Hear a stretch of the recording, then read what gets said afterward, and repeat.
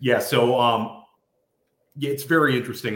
We were just talking a little bit about our love of red zone versus watching live football, and it's just it's such a change when it's constant fantasy and a little less worried about the entire game.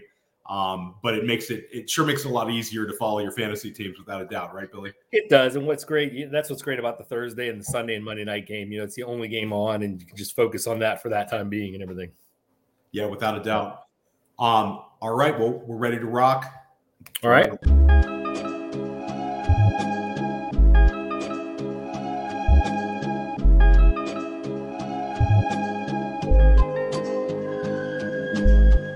Goat District, you know the Pope listens. Dynasty, our religion, for the blokes missing. On all of these trades, on all of these plays, on all of these grades. By the end of the day, y'all getting played. So, what you gonna do next? Try to fill up that flex? Send the homie a text? That trash offers the best? You try to make it complex, then they text you back. Now all of a sudden they don't make any sense. Broaden your horizons, boy. Dynasty's not for the Simons, boy. These trades not for consignment, boy. Respect your opponent, y'all some piranhas, boy. This my advice from me to you. Open up your cute little podcast queue. Search up GOAT District, my dude. Pop it in your ear, man. Y'all know what to do. It's the... And I always be traded. And I always be traded. And I always be trading. Y'all try to betray them, but first you gotta bait them. Fish.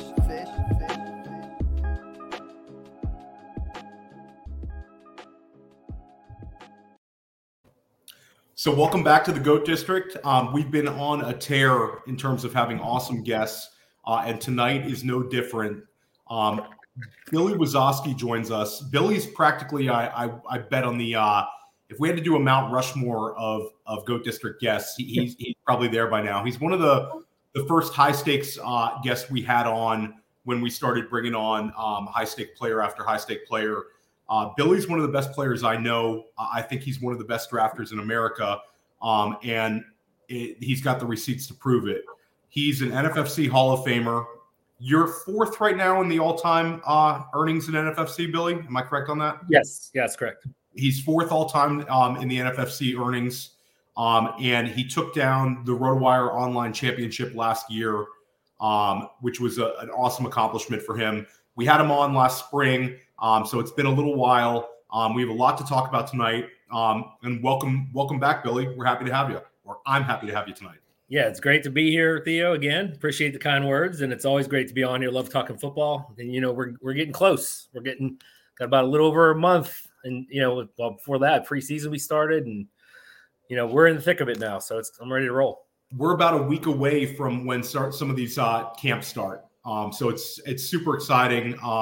They don't all start on the same day, but you'll start seeing a lot more news coming out. Some of it's nothing to look at. Some of it's very interesting, but it's going to be hot and heavy. It's just the news comes at you fast. How do you filter, the BS from the actual news you need to pay attention to? Is there any kind of rules you follow? Not really. I think the fact that, I hate to say it, it's like experience. I've done this for so long. I kind of just go with what there's certain people you trust in the media and Twitter and everything else, and certain people you don't. You listen to everything, but some of the stuff is just kind of that, you got to, that's the key to this, is feeding through. When I first started playing this, we did things about the USA Today. You kept the score, and there was no computers and all that. And that's when you really had to do your homework. But now, everybody's got the same information. It's all out there, but you just, you do the very best you can with it. And I just following the right people and, kind of filtering through as best you can. That's the best I can say about it. So I don't know if you saw the report today. There's a beat writer, a Chiefs wire guy, pretty well known, saying he's projecting Ronald Jones to be a potential cut. Is that something we should be paying attention to, or is that just one guy's opinion? I think that's one guy's opinion. I would be shocked by that. We've seen things before that have happened, but I would be stunned if that happened. I think they brought him in for a reason. Ronald Jones is not a bad running back. For fantasy, he's, he doesn't catch passes, and what we all love to have. But, there's a very clear path for him to be, the bell cow and the goal line guy. So there is some value to him. Yeah, it would make no sense if he's not the goal line guy, because we've never really seen Clyde Edwards-Helaire in that role. Right. Jerick McKinnon is a pass catching back. And Pacheco doesn't really seem like the kind of guy that's going to come in and do that. He seems like more of a special teams guy. So yeah, that's the kind of, and Twitter kind of amplifies these things where it used to be you just read one guy's opinion. It would be like a blurb. Now it's like a blurb, and you'll see, 30 people giving their opinion about that one particular blurb. So it's kind of an echo chamber at this time of the summer. So getting back to this summer, how does your process play out? How often are you drafting, and when do you really, turn on the jets and get into high gear in terms of drafting more often? My whole process starts around mid-May to early June, and I kind of break that every team down. I take every team, and I wait till then because the draft is over and the trades have gone through, and every team's pretty much solidified. And I basically allocate targets and rush attempts, that kind of thing for every team, and it takes a while. It's about a 45-minute per team process. So I do a couple teams per day during the summer. I'm a teacher, so I'm off, so it's nice. But I'm done by mid-June, and I try to hold off as long as I can to draft.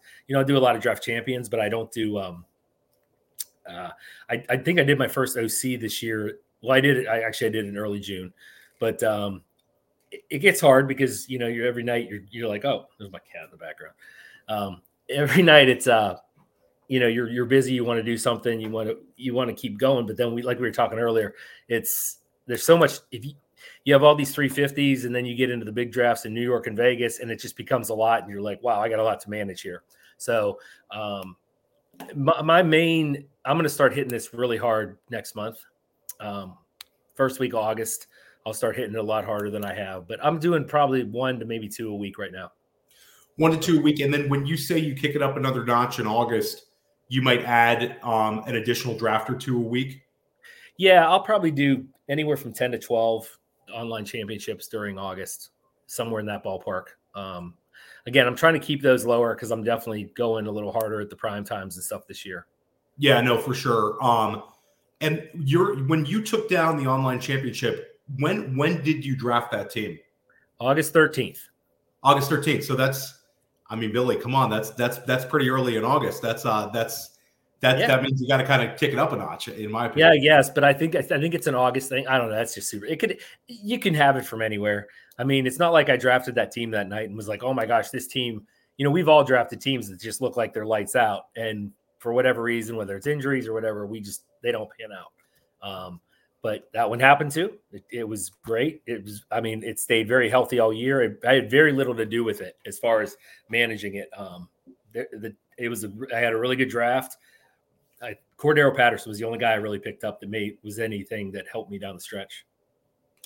And when you start drafting all these teams, and you mentioned, you're going to be doing the online championship, you're going to be doing the prime time, you're going to be doing classics, you're going to be doing the supers, you're going to be doing some of the higher stakes formats in the NFFC. Do you start tracking your percentages across all contests and look and see, maybe I have, I'm 35% on this guy, maybe I'm only 15% on this guy, and I want to get a little more of this guy exposure wise, and maybe I need to take it back a notch on this guy. Do you start tracking those sort of things, or is that something that doesn't really play into it with you? I don't really track the actual number for the percent, but I kind of have a good gauge of who I've taken. I'll tell you right now, I have no problem telling you. Like I think I have Stephon Diggs on over half my teams, my online teams right now. And I love Stephon Diggs, but maybe I'll pump the brakes going forward just a little bit and then pick him up back later, that kind of thing. I have an awful lot of Stephon Diggs, so I like being on the same page with you. It's kind of hard to walk away from him because once the big three go, he's like in my opinion, the next one. He's on a kind of his own little island. Yeah, I agree. And it's interesting because when you draft early, if you have conviction on someone, potentially he rises up. Maybe there's reports in camps about, Stephon Diggs, pushing for 30% target share or something. And he pushes up and he's locked in, at 106. So maybe you end up getting a little value on him. And I think that it's like when you go all in on a guy, you're going all in on a guy who you play in a wide receiver heavy format, the NFFC, and a guy who you're very confident about the role. It's not like you're going all in on a guy who, you know, we both like Travis Etienne, but there's question marks about the offense. There's question marks potentially about, you know, how big his role will be. Right. Maybe he would be a guy that you wouldn't want that much exposure to. So I think it kind of cuts both ways. It's a very interesting thing to talk about with some of the more successful players, the ownership percentage. And when you're doing these builds, what's your approach with the one-off positions lately? Are you looking to draft 2 QBs, 2 tight ends in some of these early builds with the early waiver wire run, or is it something where you're willing to go, you know, with 1 QB, 1 tight end?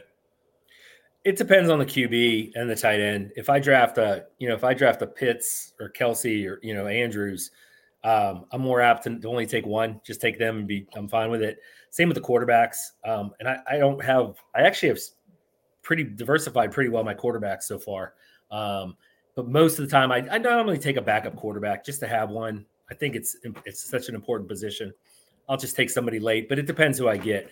You know, if I get somebody like a Derek Carr, I might be more apt to take somebody a little quicker just to have, you know, just in case it doesn't pan out. Where, you know, if you take a Mahomes or a Herbert, you know, you're a little more confident in those picks. So, yeah. So you let draft capital kind of decide, you know, whether you're going to go with a single at the position. Yeah. For me, I've had a couple of builds this summer where I'm going with a single QB. I like to have another dice roll running back, especially, you know, last summer we saw what happened with Akers, we saw what happened with Dobbins, and to have more exposure to some handcuffs and some of those maybe potential interesting third string running backs late. But I agree with you; it should be kind of draft capital dependent. If you're taking your first tight end in like the 10th round, it's a lot different than taking, like, you know, Kelsey at the 2-3 turn, something like that. Now, with the NFFC, if anybody is unfamiliar with it, there's a KDS system where you have a preference to your draft pick slot, and they generate it based on, you know, people's preferences. For these early drafts, are you mixing up your KDS, or are you pretty consistent with the pick you're using? I've been drafting from the back a lot in the 9, 10, 11 area. I like that right now back there because I think it leaves your drafts a whole lot more flexible, how you can build your roster. I think you get penned in at the front, you know, especially if you take, let's say you have the one, you take Jonathan Taylor, and then it comes back and it's like, you got to make a decision there. The 3-4 turn is pretty much, there's receivers there, but it's like the receivers, in my opinion, fall off right before that. So it's like a bad zone for me.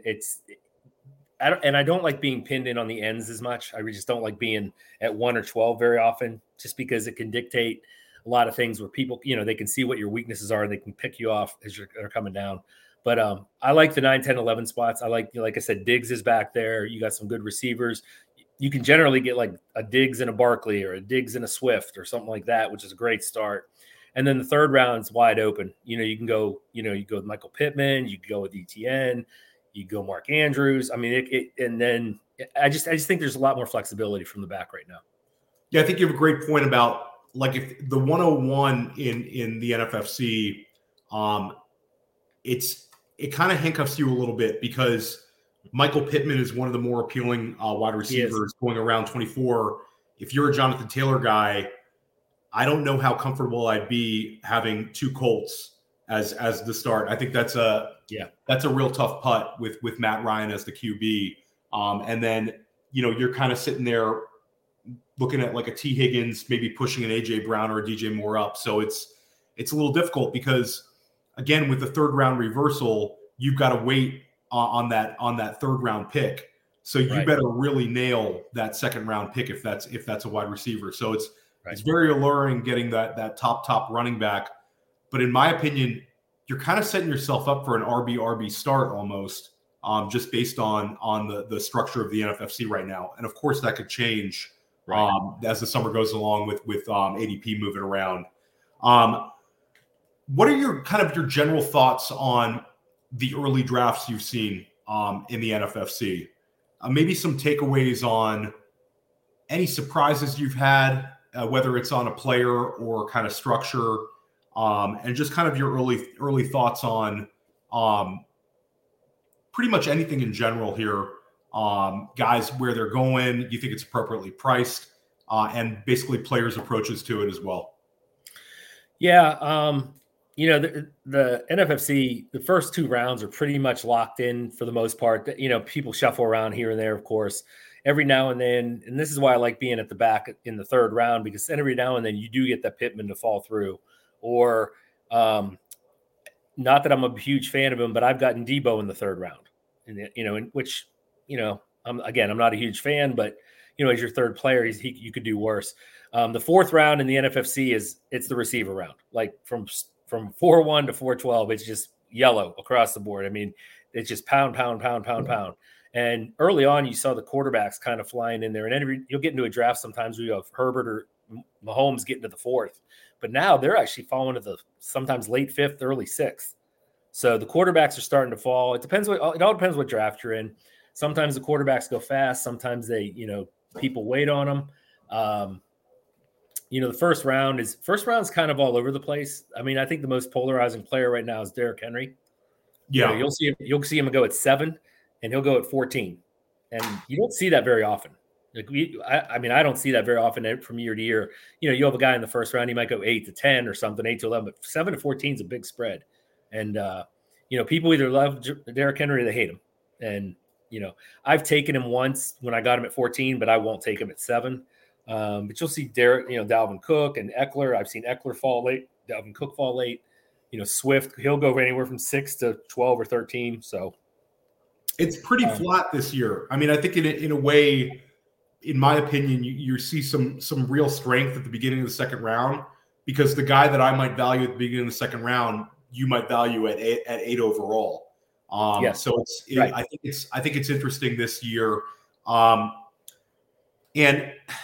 one guy I want to get your opinion on. You're a Pittsburgh Steelers fan. With Mitch Trubisky looking like he's going to be the QB there, and the offense changing, I wanted to get your opinion on Najee Harris and also Deontay Johnson. Najee Harris right now, and I'm referencing, if anybody wants to look it up, it's free on the NFFC site. I'm referencing the last 11 days of RotoWire Online Championships. Najee Harris is 7 overall. Do you think that that's an appropriate price for him? Or do you think that that's a price he's going to kind of struggle to live up to? Or do you think it's about fair for a running back of his volume? I do not have a grade on him, a mid-first rounder. Let's put it that way. I think he's going to fall off this year. I love the guy. He's fantastic. He's a bulldog. I mean, he does what you need to do. But last year I watched so many games, and there were so many times where Ben would snap the ball, and the line was so bad, he would just turn and quickly, and Najee's facing Ben, catches the ball, and his backs, and they just get blasted in the back by the defenders. And I mean, he took a beating last year, and I was I was surprised he held up the entire season, truthfully.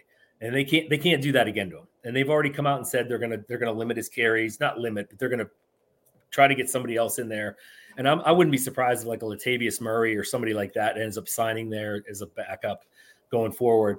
But I don't think he's going to get the catches, because I think Trubisky and if Pickett comes in, they're both mobile, so they can run. They can do their thing, and they can.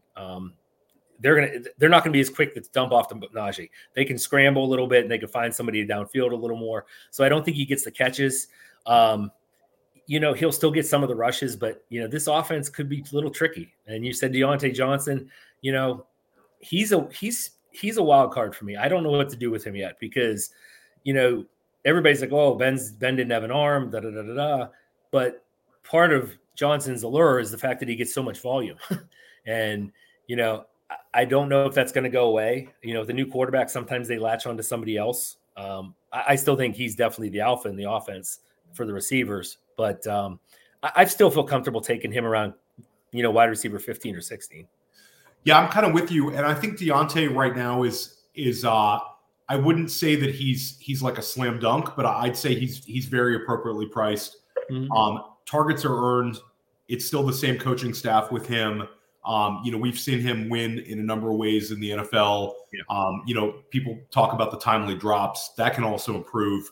But I think like where he's going, it could kind of be an overcorrection. I know there's some analysts who are like really down on Deontay this year, but I don't know. I think he's very, very good at football. And I think he will, return value, like you said, at that wide receiver 15. It doesn't take a whole lot for him to beat that ADP based on the kind of targets we think he's going to get. And also, like his ADOT could go up a little bit. I think that, like, definitely Roethlisberger was, so much dump offs. I think Mitch could potentially open things up a little bit more. I mean, nobody's going to call him a great quarterback by any means, but he is younger. He's definitely more mobile. So that'll be definitely an interesting offense to track. When you're doing your builds, do you start trying to have any correlation or potential stacks as you start drafting? Is that something that you're looking to do this year, or is it just kind of when it happens, it happens? It's more when it happens, it happens. I don't chase those. I think what happens is when you start chasing stacks, you end up you're hurting value falling to you just because you feel like you have to have this person. I'll draft somebody maybe early on. I'll give you an example. I drafted Diggs the one draft, and then it came out. Actually, it was really late. I was at 10, and Josh Allen fell to 410, which normally he doesn't fall that far. Yeah, and then I was like, this, I'm not going to have many Josh Allen shares just because I'm not going to grab the quarterback early. But this one, I'm going to do that, And I have Higgins on that team, so it's like that. I'm sure you're aware that Monday night game is the final game of the year, and that could be, that's going to decide some game. I mean, there's a lot of firepower in that game. That game is the most tilting game, maybe in the history of Monday Night Football, because you have so much money on the line in underdog right now, where people are going all in on that game. And you're seeing it in the high stakes as well.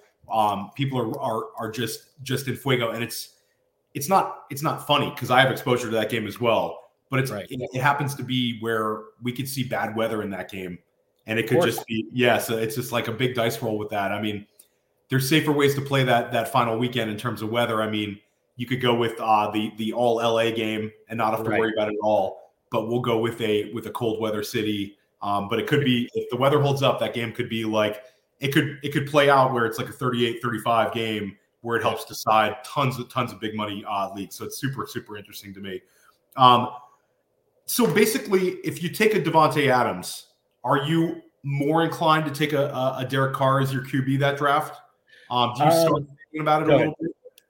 Yeah, I mean, I've done that before where I've thought about doing that. And then what will happen is I'll have a quarterback that will fall to me.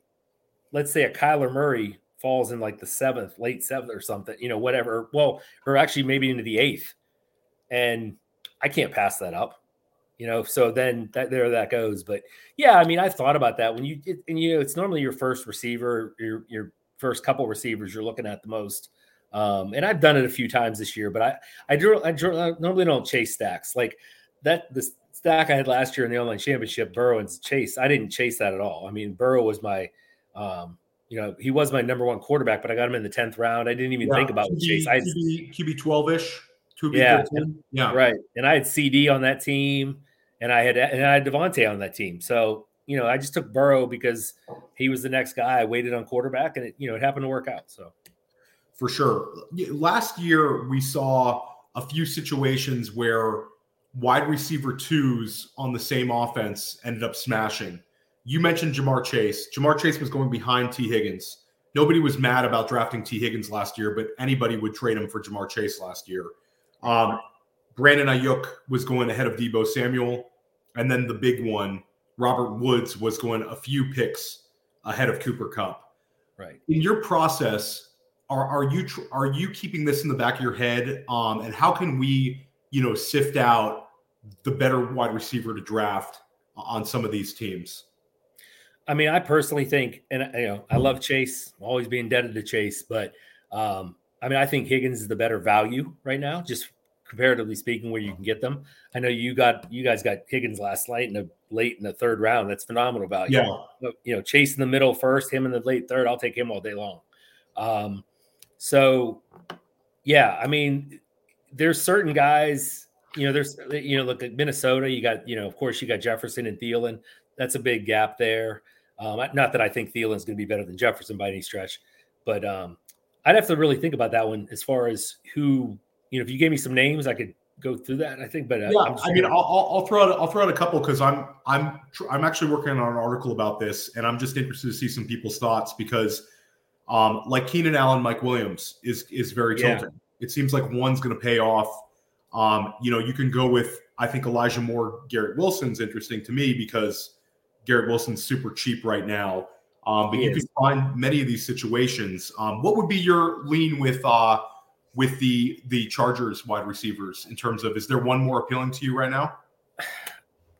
I mean, it depends. There's certain drafts where Mike Williams, I've seen Mike Williams go before Keenan. Yeah. But most of the time Mike Williams goes about a half a round after Keenan, and that would probably be my preference. I got him pretty close. Keenan's getting a little bit older. I mean, he's another year older. He looked like he slowed down a little bit last year. Started to slow down a little. He's always been a great route runner. That's his game. He's never been a speed guy. But Mike Williams he's the total upside for sure. He's got an injury history. Keenan's got an injury history. So, that opens the door for Josh Palmer, which is, he's a nice guy to be grabbing now. But probably Mike Williams would be the guy I'd be leaning towards. So if anybody's listening to the show, your takeaway is you need to start taking Josh Palmer late. Billy just let that one go. I'll throw out Denver. Denver's an interesting one to try to price right now with Sutton and Judy. I'm on the Sutton train, but I think I'm willing to be wrong. Where I think it could be Judy, and Judy could end up being kind of a value. Is that a situation that you're looking to add exposure to, or do you see any as that is just kind of a headache that you might want to avoid? I prefer Sutton over Judy as well. However, I see some guys in that range where Sutton goes, and there's other guys I'd almost rather have because they're kind of like the only guy in their offense. Denver's very tricky this year. I think this is going to be one of the offenses. Obviously, this offense could be very great. I mean, with Russ, the receiving core, you got two great running backs. It's all set up for them. But, the thing Russ will have on this team that he's never had before is a third receiver. Like, he's going to have Tim Patrick, who's, he's the quiet guy behind the scenes, but he does a lot of the dirty work. They have a good tight end. So I lean towards Sutton, but I'm not crazy about where he's going. I wish he was going just a little bit later. Let's put it that way. Yeah, it's he's definitely moving up. I drafted with Nelson Sousa last night. We got him in the 4th round, which I think was good. I've seen him go even higher in FFPC drafts. I think he's gotten pushed up into the 3rd occasionally. I think he's got the touchdown upside. But Judy was a guy that we were really drafting last year. I know some really sharp people were all over him last year as we got into like late August, early September. I know I drafted him once or twice, and I felt good about it. It'll be interesting to see the way it plays out. I think that's the kind of offense where they have a big range of possibilities, where I think there's a chance that Denver just goes nuts this year and scores a ton. And I think there's also a chance where maybe they don't meet expectations and they still win a ton of games, but it's not quite as fantasy friendly. So it's definitely one where I don't want to go all in on, but I definitely want some exposure to. How about that's where? Oh, go ahead. What I was going to say is that's where my gut's taken me on Denver. Is that while everything looks great, I could see it being them, and I know they play in the AFC West, and theoretically those games should be phenomenal to watch because there should be tons of points and everything. But Denver's got a very good defense, and I could totally see them getting up in a couple games, and they got Javonte, you got Melvin, Russ just doing little short stuff just to keep it close. So I could see that very much happening, and the Denver players could be a little bit of a disappointment, but like you said, Denver's a playoff team, they win games, that kind of thing. How about two wide receiver cores that are a little tricky right now? Kansas City and the Green Bay Packers. I would say that Kansas City is definitely the more appealing passing game right now. Yeah. We like, obviously Patrick Mahomes is, I don't know how you're ranking him, but you can't really have him lower than QB 3 or 4. And you might have him QB 1 still. But there's some question marks. Sky Moore is interesting. Juju Smith-Schuster's there. There's some people on MVS right now. is that a wide receiver core where you almost want to treat it like an ambiguous backfield and get pieces of? Or do you think when it comes down to your, when it gets to mid-August to early September, do you think that there's going to be a guy that you're pounding the table for and trying to get a little more exposure to than maybe the others? And we could throw MVS out of this equation. I'm not sure your opinion on him. For me, I know that there's the beat reporters. I just have a hard time believing it. He never had a higher than, I believe his highest target share in Green Bay was like 15%. So it's hard for me to see a guy just changing, a little later, even though he's got a new QB and they certainly paid him. Well, it's like, and I don't know if you saw the one beat writer, I think it was earlier back in like June, who said Mecole Hardman was the best receiver for Kansas City. So I don't want to talk about Mecole. I just can't do it again. I can't again either. I've been burned on that train way too many times. I think Juju's the obvious choice as well, obviously based on where he's going in his ADP right now. He's the number one receiver. This is Kelsey's team. We all know that. Kelsey's the number one target. But, Juju's an interesting target because, we saw what he did a few years ago when he was healthy in Pittsburgh. He can play. I mean, he's a great possession receiver. And in that offense with Mahomes scrambling around, he could be good. He'd be the guy I'd be looking at the most for sure. Sky Moore's a rookie. We don't know exactly how much time he's going to get. They paid MVS a lot of money. They did do that. So we'll see if they're going to get him on the field too. So, but yeah, Juju would be the guy, but I'm not, again, Juju's kind of the last guy for me in the tier. He's like the last of those interesting, like high-end wide receiver threes. Yep. Low-end wide. Yeah. You kind of feel like you're forced to draft him at times because of the big, huge tier break. It's more structural, but yeah, you're right. I mean, I think that he's maybe a guy that I've been fading that I need to kind of open up my eyes to a little bit more because we have seen him succeed multiple times. And again, it's Mahomes. So, I mean, there's a chance he really beats.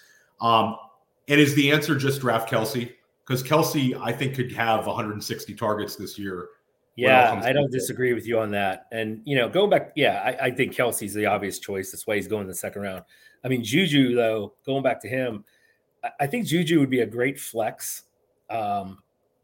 He's not a sexy flex. He's not – I don't think either one of us think Juju's going to erupt for 260 points or something like that this year in fantasy. But I don't think he's going to hurt you either. I think he could be a very consistent part of your team. And you mix them with some other guys that have more, higher upside. How about the Green Bay Packers wide receivers? It's ugly. I mean, Allen Lazard, Christian Watson. I'm not gonna waste your time talking Sammy Watkins. Amari Rodgers is a little bit interesting. Is that something where you're looking to avoid it? Because at the end of the day, someone's going to produce, and we could throw Tunyon in that mix. As much as we love, and I know you're a fan of the running backs there, as much as they could become, a little more running back centric, it's Aaron Rodgers. He's going to target his wide receivers. Is there a particular way to play that right now? Is that one where maybe we want a little more information, even if you got to pay a little bit more for a guy, than to kind of throw darts at this point of the summer?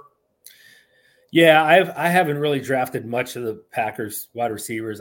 My very first online championship, early June, I got Lazard in the 11th round, which I was like, okay, he was like my wide receiver 6 or something. And then I think I took like a 2-week break and I went back to a draft and he went like the 6th round. And I was like, oh shit. I mean, Bill, you're setting ADP. You go away, you set the ADP, man. They're 11th round to 6th. But he I mean, just looking at it, we don't know Christian Watson. My daughter went to JMU, James Madison University, and that's who North Dakota State plays. I mean, and they're good, but it's Division I AA football. So there's probably gonna be a big learning curve. And Rodgers is very, you don't do what he does. If you run the wrong route or you drop passes, he's not throwing to you. So I'm a little worried about him. But like you said, he's got to throw to somebody. Now, Tunyon's an interesting one if he can. And, I don't know what the latest on him was. I heard he's possible he could be ready for week 1. Maybe he's not. He's an interesting play. And I've taken him a few times as my number 2 tight end. just to see, because somebody's got to catch the football here. So yeah, no, it's definitely interesting. It makes me like the running backs a little bit more because I think at the end of the day, I think Rodgers could just be a little more game manager, a little less gunslinger this year, a lot more dump offs. And I think that if we know Aaron Jones can produce, and we saw AJ Dillon produce as well. So it kind of makes me like those guys a little bit more. I find it hard to believe that Green Bay is going to really, really struggle to score. I think they'll figure it out. They're well coached, and Rodgers is a good enough quarterback. I just don't know if they're going to give you that many, potentially massive weeks. Lazard's a little interesting. I hate drafting those guys that you're drafting because of vacated targets and opportunity. It's kind of like it's part of the reason, not to get off subject, but Dalton Schultz, especially in the FFPC, where I play a lot more of, as well as the NFFC, you see Dalton Schultz just going really, really high. And I think it's basically because people are projecting him for a big target share. The guy had like 100 targets last year, but I don't know. I feel like you get yourself in trouble when you start chasing targets and you kind of ignore the profile of the player. Because, I mean, Lazard, if Devontae Adams re-signed and he was still a Green Bay Packer, Lazard would be going where?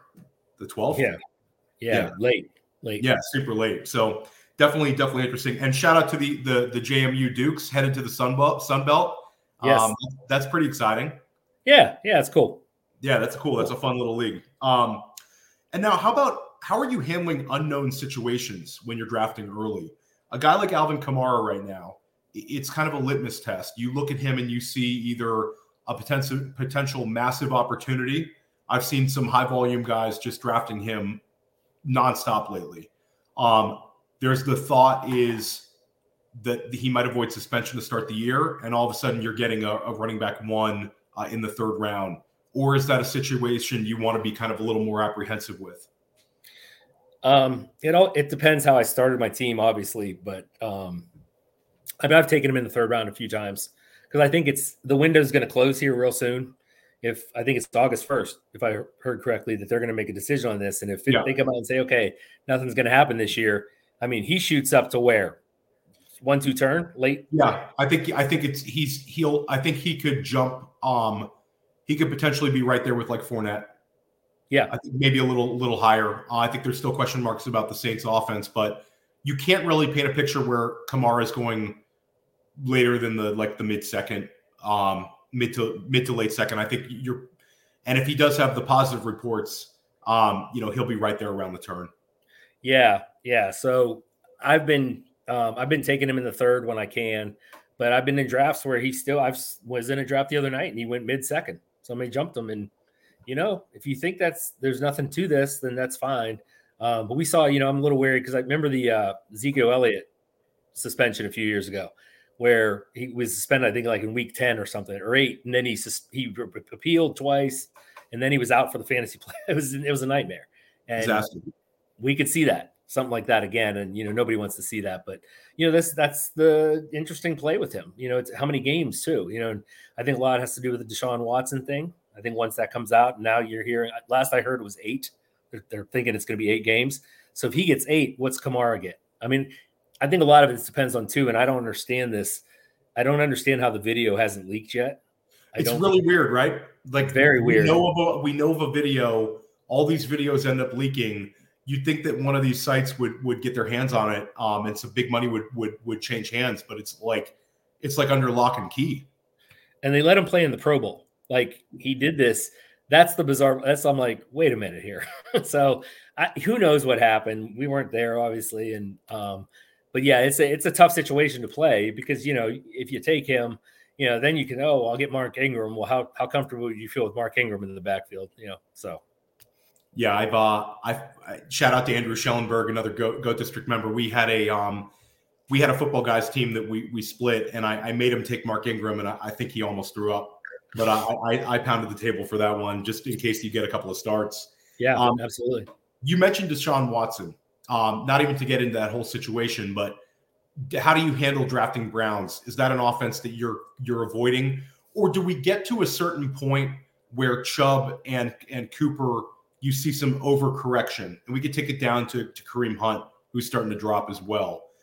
Do you think it gets to be overcorrected, or do you think it's going to be just a horrific 8 weeks if Watson does get the 8?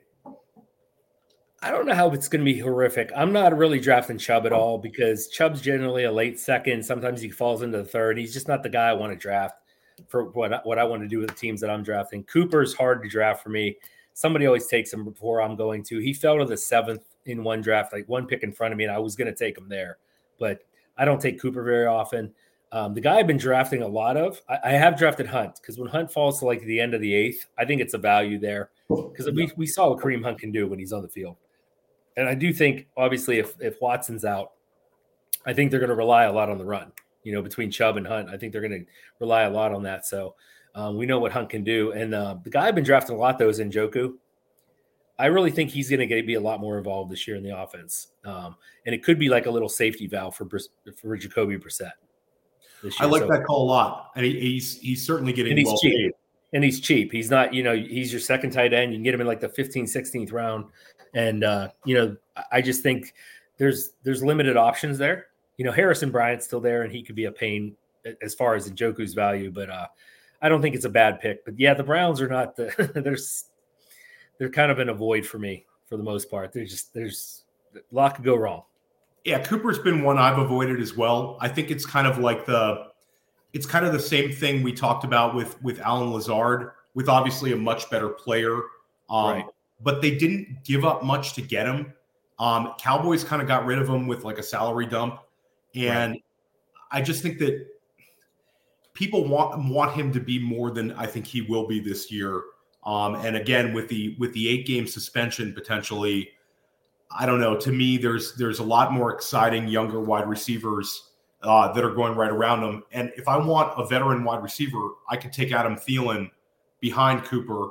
And Thielen, I think, is in a much better situation. I still got a veteran receiver I like, and he's cheaper. So, yeah, it's that's one that I'm really not on as well.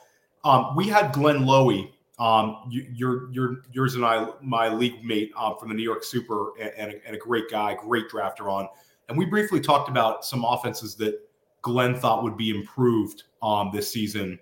I wanted to get your thoughts on that. I think we often look at trying to find the next guy in fantasy football, but it sometimes can be really as simple as finding an offense that's mispriced, and all of their guys end up beating ADP. Is there any offenses that stand out to you that you think could make a big leap this season? Yeah, I mean, I think the Eagles could be one for sure. They're a tricky offense because last year they started out, they were passing the ball a lot, and then they started running the ball a whole lot more in the second half of the year, and they were much more successful. They made the playoffs. And you have the pieces there. You got Hurts, you got the running game. But, of course, when you add an A.J. Brown, that's a whole another element. And, personally, I'm not really on A.J. Brown this year. It's not that I don't like A.J. Brown. I think he's a phenomenal player. I just worry how much is he going to get in that offense.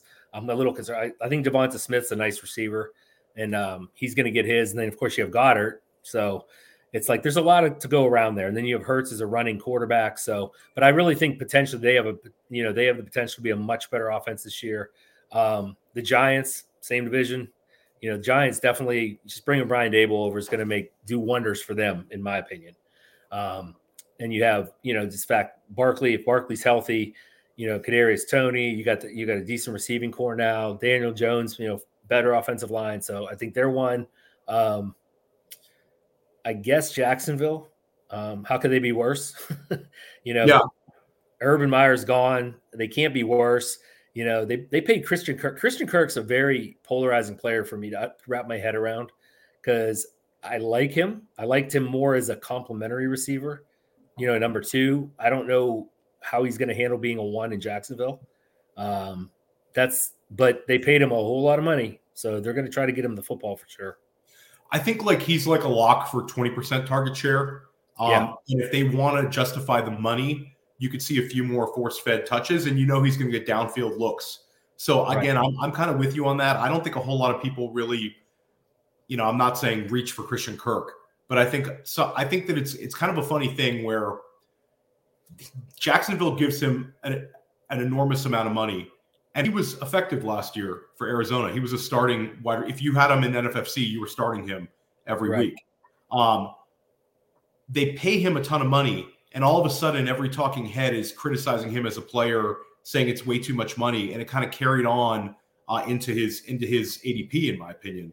I think some people are just looking at him like he's some kind of a joke, but I think based on what they're paying him and based on his potential role, I think he's got a chance at being a wide receiver 2 this year. He's got a big range of outcomes, but I think like he's got a chance.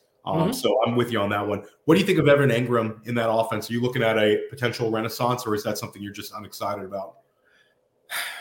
I'm torn on that one because I am excited because Doug Peterson's the coach and we know how he uses his tight ends. I'm also, then I think back to Evan Engram and I think about all the things he's always either hurt. He had this one, I don't remember what it was. They're playing the Eagles. He had this horrendous drop and I'll never forget it. And I'm like, so he's dropped a lot of passes. So I wouldn't say, he's definitely not a tight end 1, but you could do worse as your tight end 2, I suppose, but it's not somebody I'm targeting. But if he falls to me, I need one, I'll take one.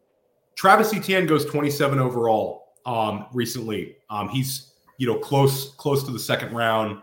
I've seen him go in the second round of a couple FFPC drafts, and he never lasts past like the 305. He's a guy I'm pretty excited about. What are your thoughts on Etienne? I'll add, do you think he's getting drafted kind of at his peak? Or do you think that this is justified and he could potentially rise up a little bit? I think there's a chance he could rise up a little bit, but I think a lot like the big wild card here is James Robinson. James Robinson is back. If he's back and he's healthy, I don't think Etienne can get to the numbers that people want him to get to be a second round pick. However, if James Robinson's not back, he's pretty much the only show in town for right now, and he's got the potential. He was awesome to watch at Clemson. He was just awesome, and you're seeing all the workouts on Twitter. Of course that's in pads, and you're just running through cones and stuff. But I think in the third round, I think 27 is appropriate right now. It will not shock me. Every year it seems like there's one guy that always rises up. He's a second rounder, he's a third rounder, and then he's a second, and then he moves to like the turn.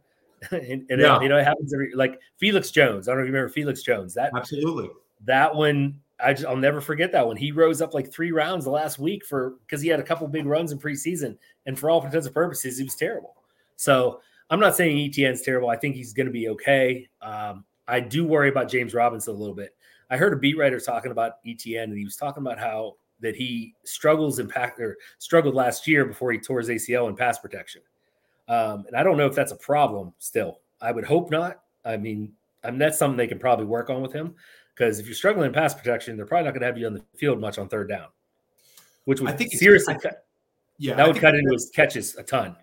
I would imagine that's something that, like, I think that can be worked on and that can be coached up. Unless you're just a dog who doesn't have effort in the blocking game, I think you can become a better blocker. And I will say that the Jaguars offense, if we do think they take a big step forward, I think they'll naturally take a step forward just because of rational coaching and Lawrence being a year older. And adding speed at wide receiver. But if they're going to take a real step forward and be like a potential top 15 offense, Etienne's going to have to be a really good receiver out of the backfield. We saw him get over 100 catches with Lawrence at Clemson. Yeah. So I'm on the bullish end for Etienne. I just worry about some of these guys like Michael Pittman, like Travis Etienne, where we might really like them, but they're starting to get drafted right at like the peak outcome, where you kind of lose some unknown upside by drafting them where you're drafting them. Although I drafted Travis Etienne, yesterday, so it's in a different draft, slow one. So what can I say? I wanted to dive in at the quarterback position with you. I think that you hear a lot of these pods, and people kind of take quarterback for granted, where you might like 7 guys and you might be willing to take a value, but I still want to get your thoughts on some of these guys and kind of where they're priced right now. Josh Allen, he goes 20 spots higher than any other quarterback in the NFFC. His ADP right now is like 34. And again, he's about 20 spots ahead of Mahomes and Herbert, who go neck and neck. I'm guessing you have Allen as QB1 overall. I do. Do you think the gap should be that big? Probably not. You know what? One of my biggest fears with Buffalo, I really think, I think that team just got much better in the offseason, defensively, offensively. I think they're going to have a major chip on their shoulder after that playoff game because they should have never lost that game. But I potentially, and I don't think teams do this as much anymore because it would be too much. But my fear is that they're going to be sitting people week 17. But I don't think that's going to happen because then you sit 18, then you have a week off. So, but Buffalo's offense could be just spectacular this year. There's no question about it. And Josh Allen's just amazing because he runs touchdowns in. But no, I think Mahomes and Herbert are a lot closer than 20 picks to him, personally. Yeah, I'm kind of with you. I don't see I have a little bit of Josh Allen, but like you, it's kind of when he fell. You see some of these people really, really want Josh Allen. And I think they view him as a massive difference maker, which he is. But again, if you wait, the tier gets kind of interesting because Mahomes and Herbert are sitting right there. Is there, and you don't have to commit to either one of them, but do you think that they're appropriately priced right now at 53 overall? They're literally neck and neck in the OC right now. Yeah, I do. And I've seen them, like I said earlier to you, I was talking earlier to you, I've seen them go after 60, like into the 6th round. And when they're in the 6th round, the 6th round's kind of in the NFFC, to me, it's a dirty round. There's just a lot of players that have a lot of question marks. Not that, they all have question marks, but in the 6th round, there's a lot of players that I'm just not crazy about. And when I see those two quarterbacks sitting in there, it's a snap call for me. Like, I'm not even going to hesitate on that one because I think those two could be a definitely different difference makers at the position, especially with 6 points per touchdown. It's the cheapest. It's potentially the cheapest you're going to see Patrick Mahomes for 5 years. If he comes out there and does Mahomes like things and figures out a way to make this receiver by committee great, or if he just pushes Juju and let's say Sky Moore is a top 30 wide receiver and Juju's wide receiver 20. Kelsey's tight end 1 overall. Everything's great in the world. He could end up being a real value this year. Herbert, to me, is interesting. I'm not sure I'd have him QB3 right now, which is why I haven't drafted him a whole lot. I have a little bit of him, but I'm maybe a little more excited about a couple guys in that next tier. Do you think that Herbert's just kind of like Teflon at his spot, or do you see a different kind of range of outcomes with the Chargers offense? I think he's the 3. Personally, I think he's right there with Mahomes. I have them very close. I have Allen, and then I have the 2 of them, and they're close to that.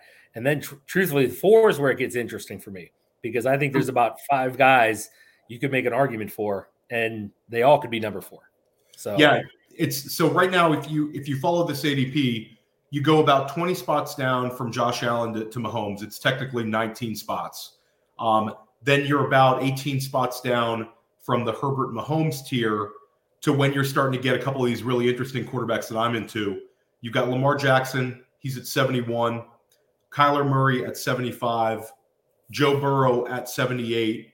And then Jalen Hurts at 82 in kind of their own little mini tier. That's an interesting tier because you have 3 guys who can really, really run. I think all 4 offenses we're projecting to be, capable offenses that we probably would rank them somewhere in the top 10 NFL offenses with potential to do a little bit more. With that tier of quarterbacks, would you be specifically targeting one, or do you want exposure to multiple guys in that tier? I want exposure to multiple guys in that tier. I like all 4 of them. I really do. And generally, in most drafts, one of those 4 will fall to the 8th round. It seems like, which, it's almost like take the one that lasts the longest, truthfully. Kyler's very interesting just because what he can do. Burrow, obviously the offense is fantastic, but he doesn't run. Lamar, I'm probably, out of all of them, Lamar's the one I'm probably the most hesitant on I'm a little concerned with his options this year. If Bateman is not what we think Bateman is, it could be a problem. It could be a real problem for him. He can run. We know that. But just pulling it all together. So, and last year he got COVID twice and he was banged up. Is that a trend? Is this something that's going to happen? Jalen Hurts is very interesting. He's very interesting. Was he one of the ones you mentioned? Yeah, Hurts is right there. Yeah, that's what I thought. 82. So you're 11 spots behind Lamar Jackson, but like you said, any given night he's going higher. The tier gets pushed up. Basically, those 4 guys go all within 10 picks. Right. Yeah.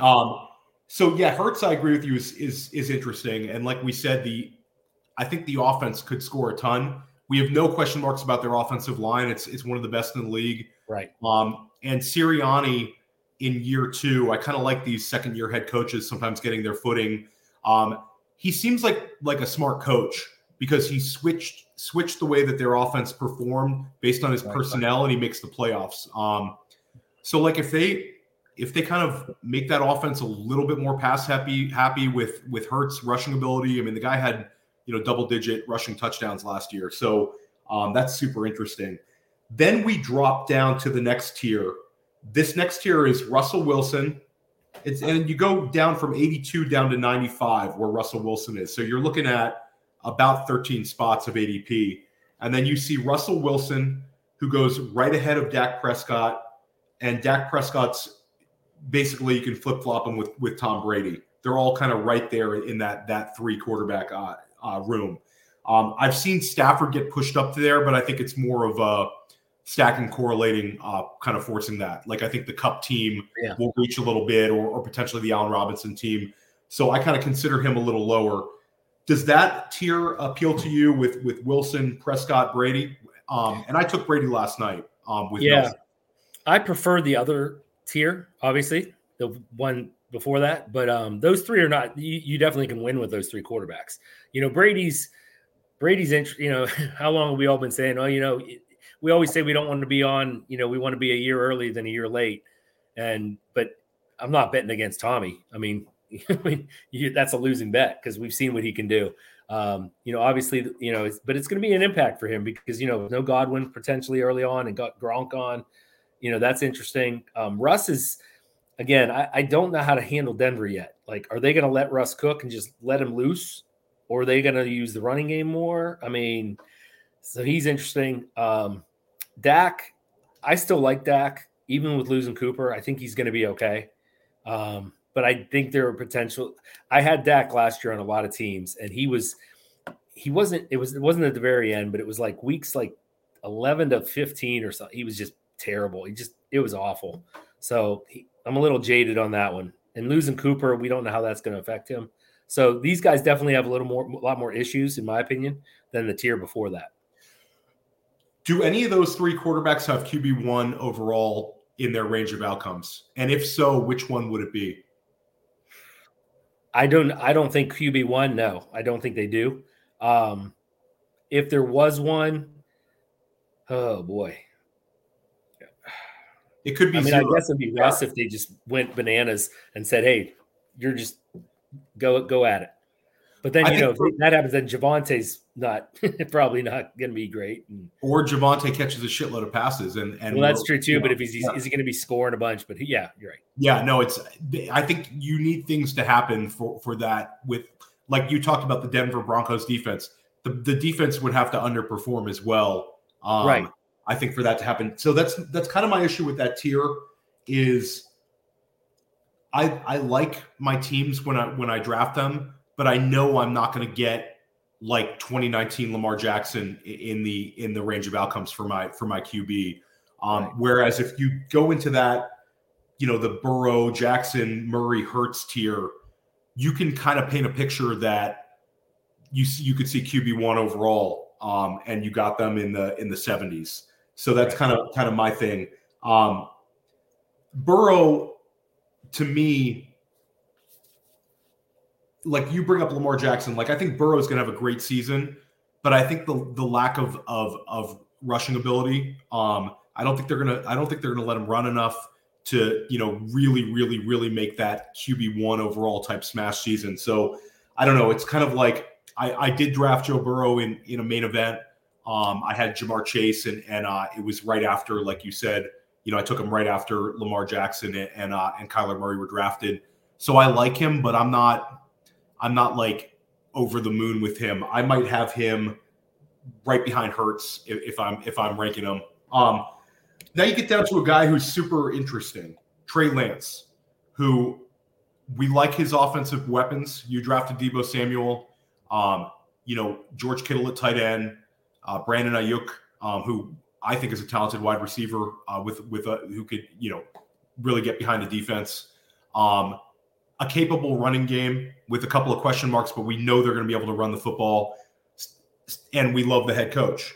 So do you have enough confidence in kind of, what Trey Lance can do that you want some exposure to him? Or would he be a guy you'd want in like 2 QB builds? Probably 2 QB builds right now. I would feel a lot more confident if Garoppolo's let loose. Because I think if Trey struggled at all and Garoppolo's still there, I think they might be a little quick to pull the plug on him. That's my main concern. The athleticism's off the charts. We know that. I have him, and I'm sure you're going to bring these guys up next with, Derek Carr and Cousins. I think they're in that range to get those 3 with Stafford and Rodgers. That's it for me. And then after that's where it really falls off. So I see the market kind of going a little harder at Lance now. I think he's the kind of guy where teams are going into a draft saying, I got to get Lance, and you're starting to see people reach for him. His ADP is up to 116. And then, I'm happy you mentioned Carr because that's a guy I like. We've never really seen Carr have this incredible smash season. He's always a guy that you kind of like, but it seems like everything's setting up for him. They gave Devontae Adams an absolute fortune. He gets one of the best wide receivers in the NFL to come to Las Vegas. He gets his former college teammate. They're very close. Adams mentioned that him and Carr have talked about playing together for a couple seasons now. I love that angle. He has Hunter Renfrow, who was a top 15 wide receiver last year, fantastic route runner. You can kind of envision him in a Julian Edelman, Wes Welker type role. And then he gets Darren Waller back, who I'm a big fan of. And I think that, talent-wise, he's top 5 tight end. Do you think that Derek Carr, this could be the year where he could really rise up and beat his ADP by 6-7 spots? I do. I mean, I was talking about this the other day with a friend of mine. I said, is there a better team? Is there a better team out there that if you just take the top 2 receivers and a tight end, is there a better team in football? And I can't think of one. Now the Niners, you could argue, Deebo, Ayuk, and Kittle, but I would take the Raiders guys in a heartbeat over those 3. Yeah, I agree with you. I think that's a great way of looking at it. I didn't really think about it from that. That's 3 major weapons in that offense. Yeah. Plus the running backs can catch the ball. I mean, you're right. It's 100% set up for them, and they're in that division, so he's in a very good position. You could almost look at him as a discount play from the Prescott, Russell Wilson, Tom Brady, Matt Stafford tier. Carr doesn't have the rushing ability. How much is Russell Wilson going to run in Denver? I think that remains to be seen. But Wilson certainly has the highest rushing upside. Dak also has a rushing upside there. But Carr is interesting to me. Like, I haven't minded setting up with like a Carr and then following him up with one of these maybe upside guys we're going to talk about next. Yeah. It seems to really be setting up for him. We'll see how it plays out. Kirk Cousins, I'm glad you mentioned, because that offense looks like it's going to be pass happy. He's got a ton of weapons. Justin Jefferson is either the first wide receiver drafted or the second wide receiver drafted pretty much every one of these NFFC drafts. We've seen a connection between Cousins and Adam Thielen. We saw KJ Osborne come on. He's got Irv Smith. And then this coaching staff has mentioned using Dalvin Cook more as a receiver, which is, it's so weird. If you think of Dalvin Cook as this great receiver, but he's never really had like that smash receptions year. So we love the weapons Cousins has, and we at least the way stylistically we like the coaching staff. Do you think Cousins could be a weekly QB starter. Do you think he's got that potential for this season to maybe be a top 10 type guy? I do. I think if I looked at it today, I think he was QB8 last year in NFFC, just in total points. So if he was QB8 last year and we like everything and the new offensive coordinator, the new coaches there and everything else, I mean, why not? That's the way I kind of look at it. It's wild Cousins being QB8. It's like if you asked 20 people that know football, where did Cousins finish in a 6-point passing touchdown league? Right. No one's going to say 8, unless they have it right in front of them. So yeah, it surprised me. Yeah, you're never gonna win Twitter if you post a draft board with Cousins as your QB, but you could certainly do worse, and it allows you to. I mean, you could potentially have a Carr Cousins team, and avoid drafting QB for a long time. They're interesting. Right in between those guys at QB 14 is Aaron Rodgers. We already talked about how we don't like the wide receiver weapons at all, and we have big time question marks. Is Aaron Rodgers a guy that you've drafted? And is it a guy that is he beat up, or is QB 14 about right? I think it's about right because of Carr and Cousins. They're not, Aaron, if you ask somebody who are the top 5 quarterbacks in the NFL, they're going to say Aaron Rodgers is one of them, just because what he's done in the past. But as fantasy wise, I just don't think you can put him in that class anymore just because of the receivers. We haven't seen it. I mean, Devontae Adams was his guy. I mean, they get inside the 5, and it wasn't even like they didn't even think about running the ball. It was either the quick slant to Adams or the quick, out real quick to Adams. So it's going to be a learning curve for him, I think. And, the last time, though, it was 2 years ago. I think we all were down on Aaron Rodgers. Yeah. Remember, he was going like in the 14th, and he smashed. So, again, he's one of those, he's like Brady. You want to bet against him? Yeah, you can. But I don't have a lot of confidence in him. I'm going to, if somebody else gets them in there right, then good for them. That's the way I'm kind of looking at it. I think if you draft Rodgers, I think you really, really should try to get a couple of his wide receiver weapons. You got to, in my opinion, if you're making a bet on an offense you have question marks, you might as well make a bigger bet since you're already taking the QB of it.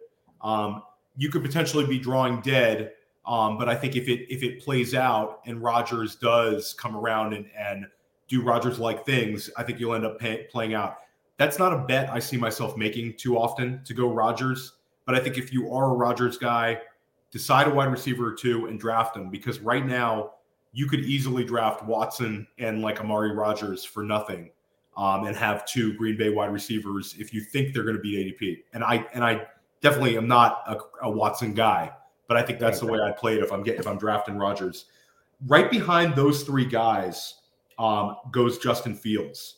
There's about a 30-man gap from where Cousins goes at about 138 down to Fields at 167. So Fields is pretty cheap right now. Do you think that that's a guy that you could go with as your QB1 in a 2 QB build, or is that something where you would only feel comfortable having Fields as a QB2 at this point? Yeah, I would not feel comfortable with him as a 1.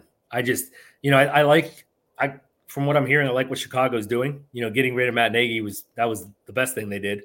But they seem to be, you see positive things coming out of Chicago, but you look at the weapons and you're like, okay, they have Mooney and they have Kmet and Byron Pringle's there and Velas Joe. I mean, it's just not a great thing. And and we saw Justin Fields struggle last year, but we also saw some of the good stuff he could do. I mean, he's got the athletic ability, no question about it.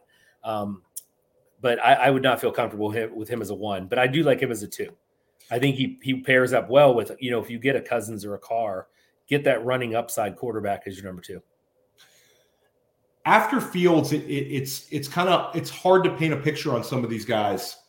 We can just go rapid fire here. You mentioned Trevor Lawrence as an offense you think would improve.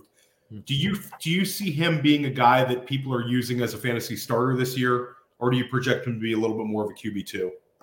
He's a QB2 in my mind. I don't see him being a starter many weeks, but I think there'll be some improvements for sure. I don't think he's going to be a starter. I don't think he'll finish top 12.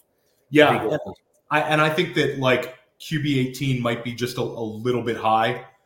He could still the team could still make big steps forward. But I just think that they lack elite playmakers for him to really make a big step. And I think it might be a little more, dump offs to ETN. I don't know. It's kind of hard for me to see anything from Lawrence.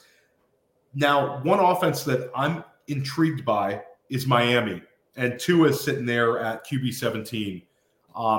He certainly looked poor at times in his NFL career. Do you see Tua as a guy that could take a big step forward this year based on Tyreek Hill, Jalen Waddle, and then also Gesicki Edmonds? He's got some guys. Yeah. So when you're ranking them and you're kind of putting them where they're supposed to be, I think I had Tua like around 15 or 16. And like, it comes down to the old adage. It's like, well, if Tyreek Hill's a top, second round receiver or early third, and Jalen Waddle's a third, and Gesicki's there and Edmonds is there, shouldn't Tua put up decent numbers? I mean, that makes sense. So that's where he's one of my favorite quarterback twos to get, just because I think there is a little bit of upside from week to week with him. I don't know. He's going to have some games where I think, I think with, is it McDaniels? Is that his name? Or what's his name? That's not McDaniels. The coach in Miami now from San Francisco. Oh, yeah, McDaniel. Oh, it is McDaniel. Yeah. So he, he's come from San Francisco. They're going to try to run the football. They have how many running backs? They got what? You got Mostert. They got Edmonds. Sony Michel's down there. They're going to try to run the football, I think, a lot too. But you got some weapons as well. So I like Tua. I think he could be a decent number 2. I'm not.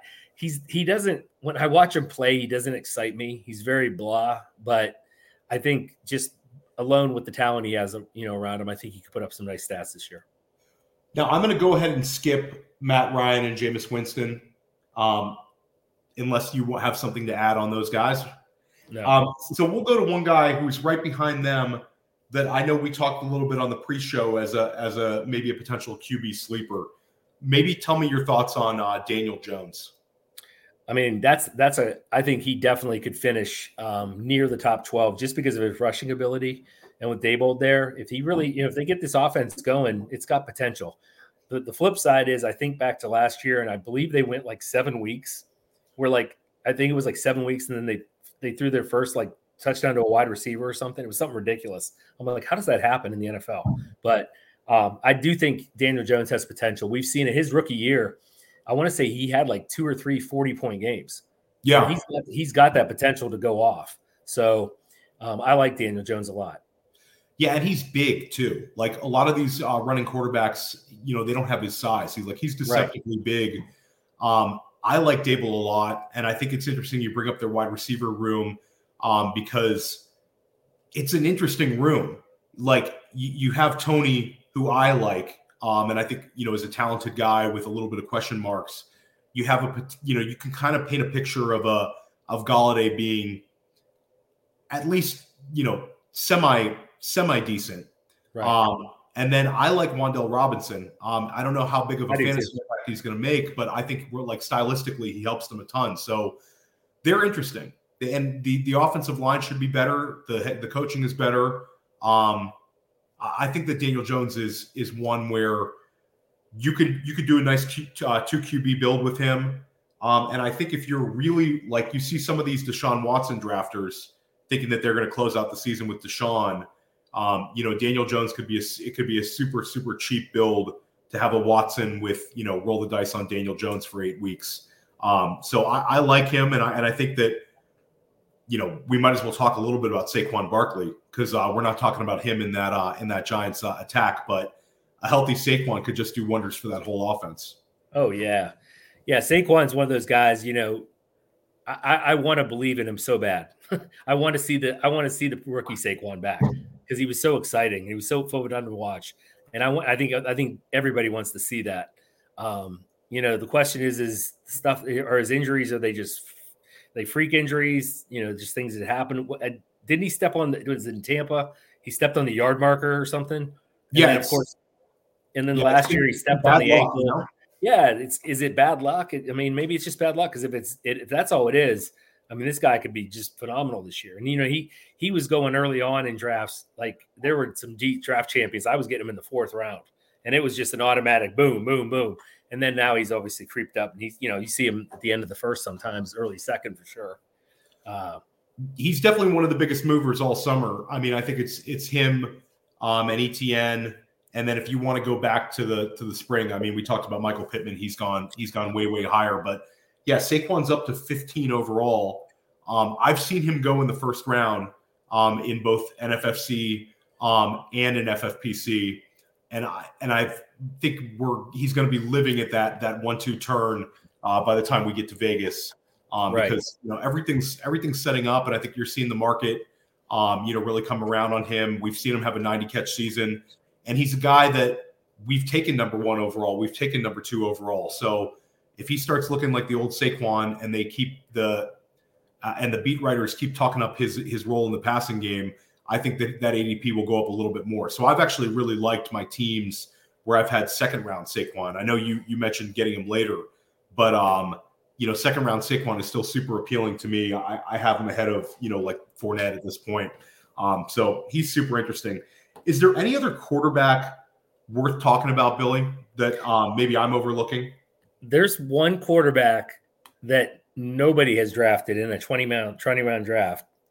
But I think he's a guy who could give you some sneaky starts. And he did last year. I want to say he was last so many weeks, he was like QB8 or something. It's Jared Goff.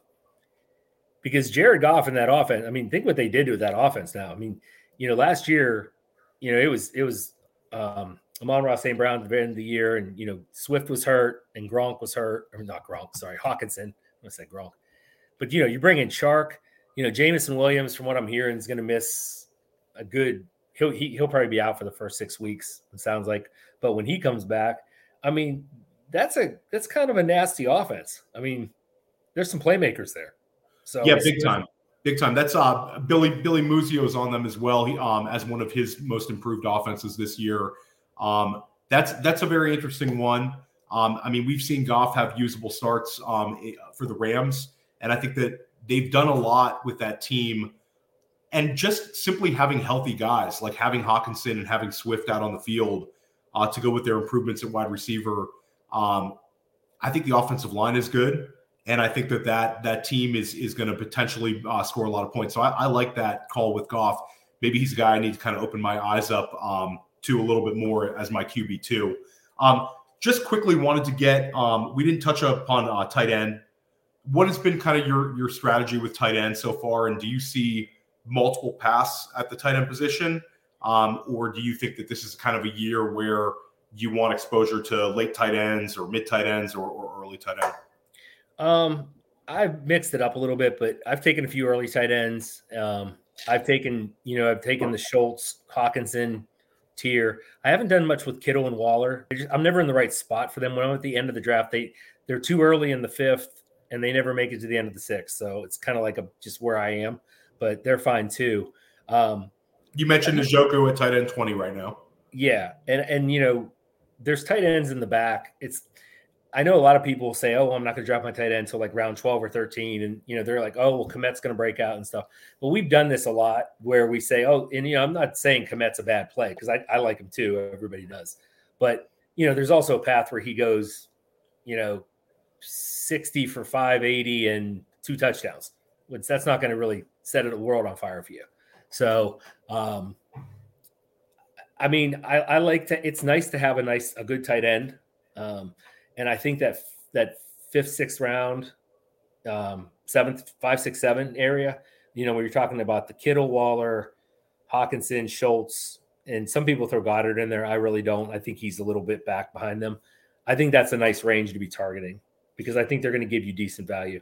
And if you want, I'll take an Andrews or a Kelsey or something when I just don't like the players.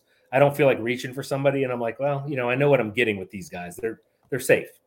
So yeah, I think that's a great way of looking at them, and it's kind of like a big tight end dead zone. Like I like Komet. I know there's certain people who we know who are very sharp that are on Irv Smith, and there's a few other guys like that. But it's funny. It's like you can wait and you can kind of paint yourself a picture where those tight ends going like tight end, 18 through 24, you might like a guy there a little bit more than like tight end 12 this year.